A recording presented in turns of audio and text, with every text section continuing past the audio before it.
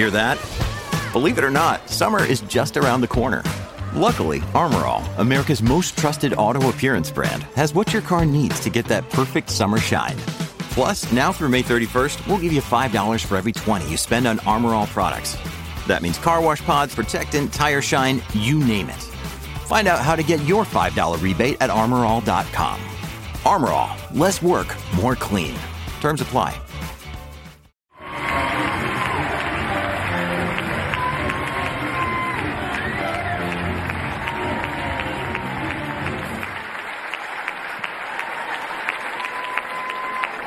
Thank you.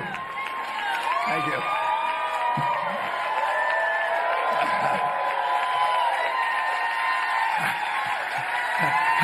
I appreciate that. When you get to be 87, people stand and applaud at the start because they're not sure whether you're going to be around at the end.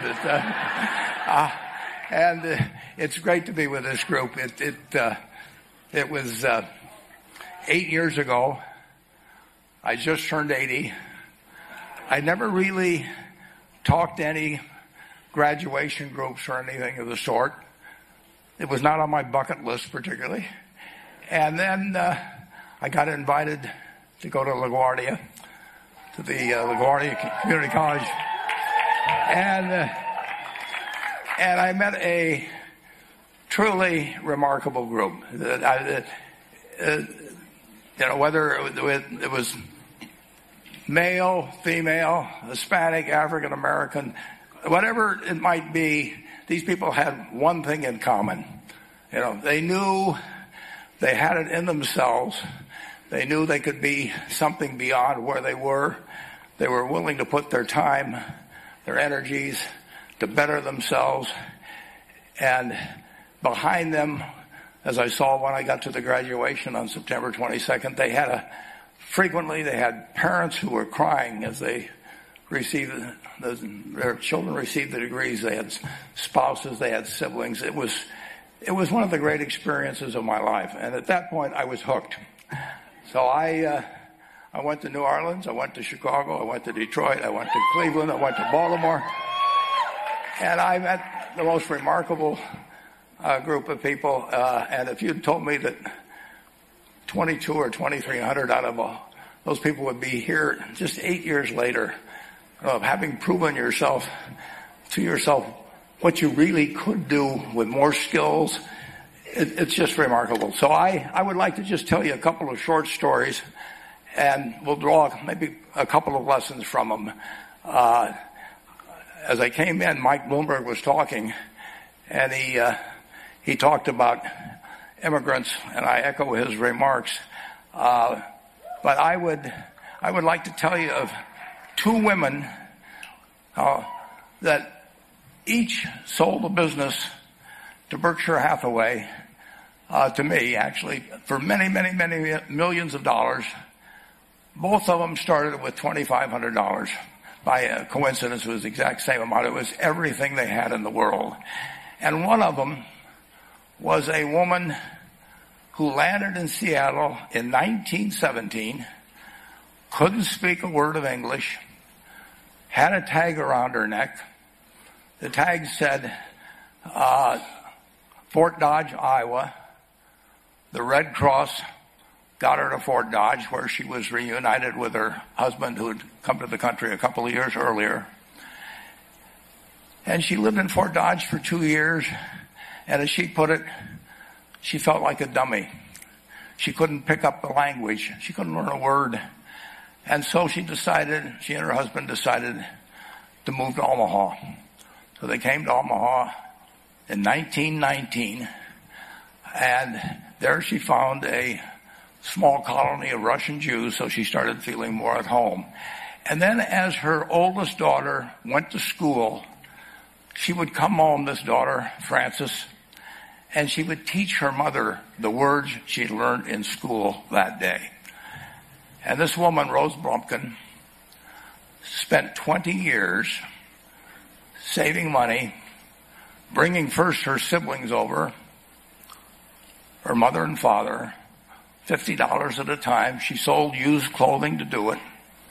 She had 4 children during this period. And by 1937, after 20 years, she'd save $2,500. She went to Chicago, and she bought what she could of furniture. Her dream had always been to open a furniture store. And this woman who had never gone to school one day in her life, with $2,500, but with the same spirit that the people in this room had about having a dream and working to accomplish that dream, she built a business which she sold to me in 1983 for $60 million approximately, and which did $1.5 billion worth of business last year. The fourth generation is working in that business.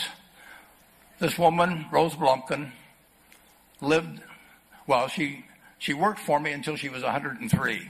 And then then she retired, and she died the next year, which is a lesson to all of Berkshire's managers that premature retirement, you can't tell what's going to happen.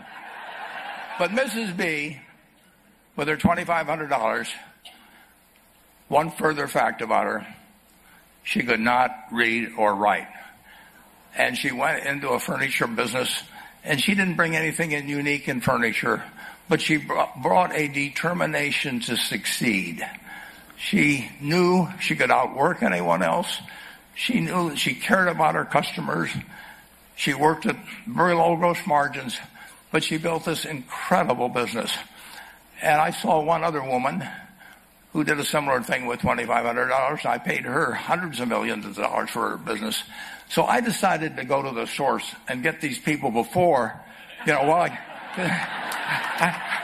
don't want you guys coming around to me asking me hundreds of millions of dollars. I'd like to join in with you much earlier. So I've followed this group, and today I'd like to tell you about one other small business person. This person, I went to buy his business from him, and he turned me down, which was very wise.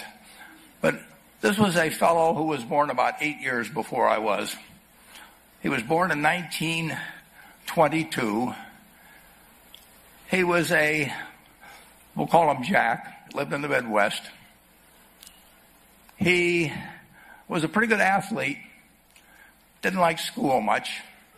And I'm going to tell you one thing early in the story. Maybe you can figure out who the guy was. The company he built hires more college graduates each year than any other company in the United States. And this fellow, who was destined for this but did not know it, Jack, went to college for a year and then dropped out. He really wasn't that interested in school. And the year he dropped out was 1941. And when the United States became under attack, he went down to the Army Air Force recruiting station, volunteered, and they turned him down because he had hay fever. So he went over to the Navy and again volunteered, and they took him. They put him on an aircraft carrier. He flew small fighter planes during World War II, got 2 distinguished flying crosses from the Navy, and then he came back to the Midwest. So now we've got a young guy.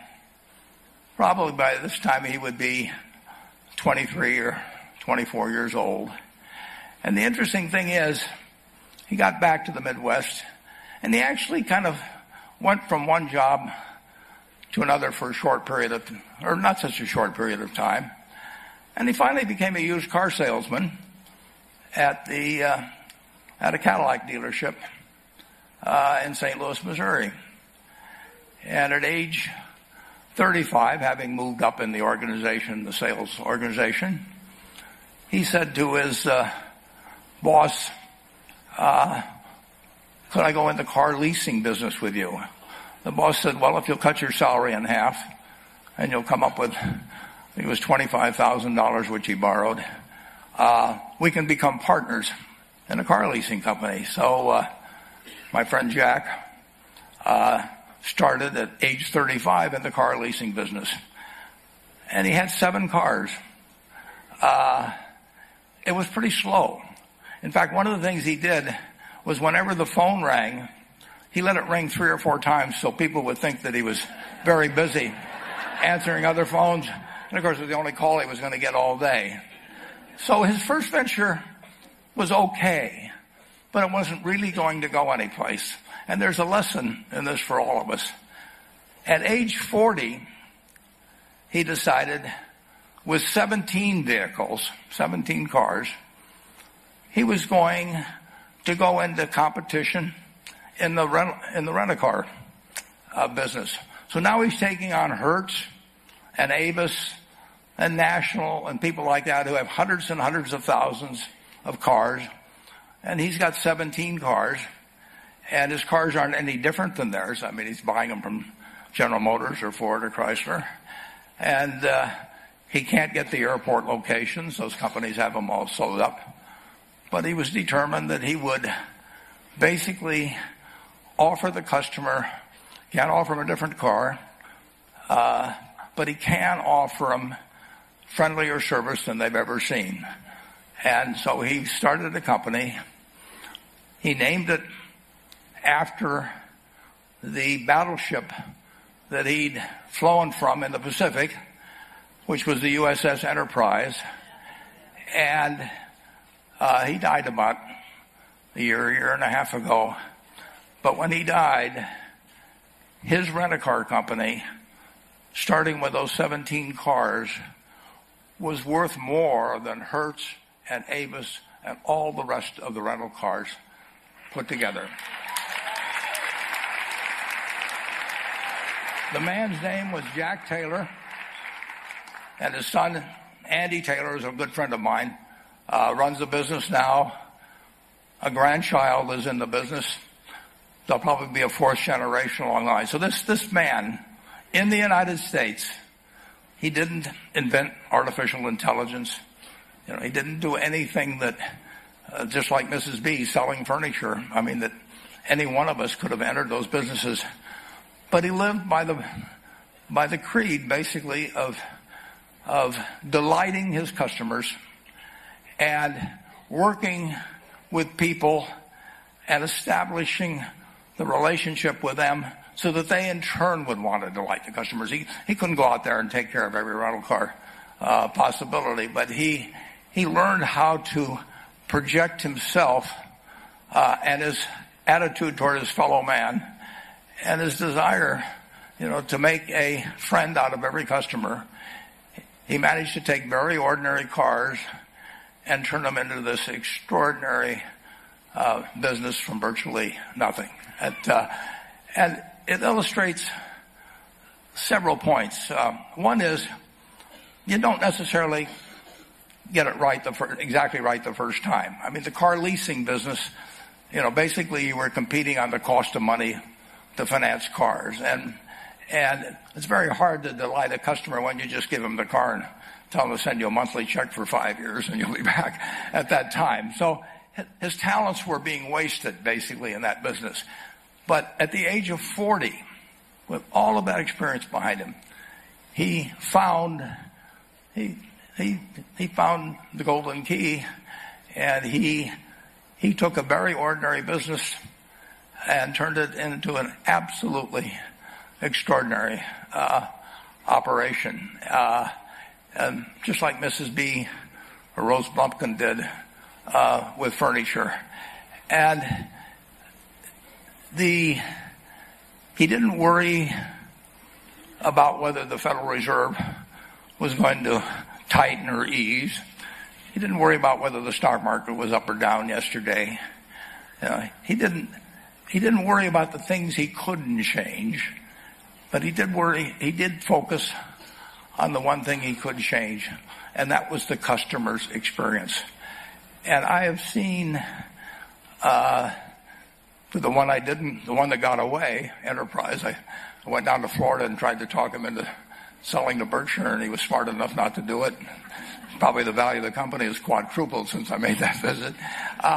But he was smart enough to see that he would find that business. Henry Ford, as you may know, failed twice before he started the Ford Motor Company in 1903. I mean, the test isn't whether you get the greatest business idea in the world the first time out. The test is whether you keep learning as you go along what your strengths are and what you can do for your customers, what you can bring especially to the party. And to do that, you need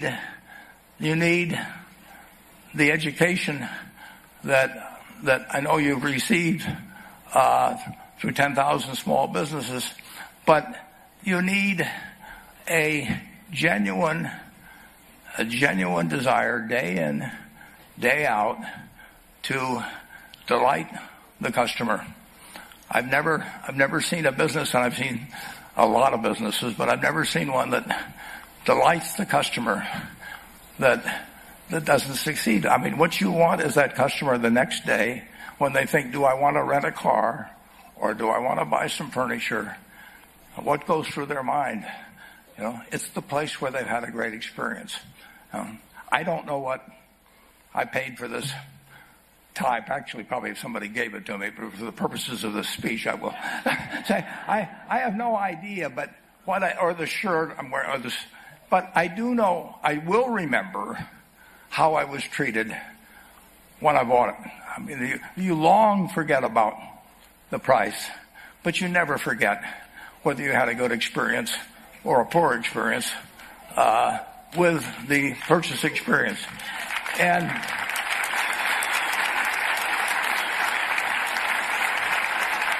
you'll have a hard time finding a person that's had a wonderful experience, a delighted experience in purchasing anything that isn't going to come back.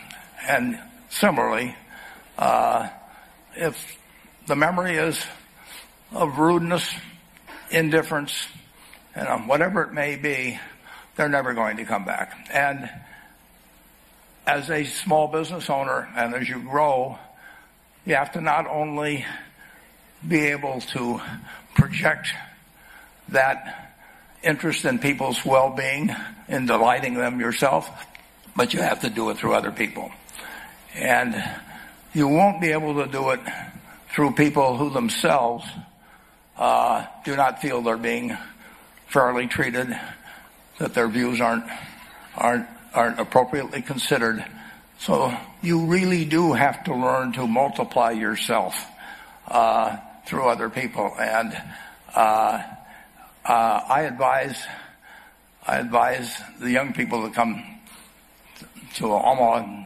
We have a number of classes. The key is to certainly, in terms of your personal life, the most important decision you'll make is the spouse that most of you will likely have. And it's very important to surround yourself with people that are better than you are.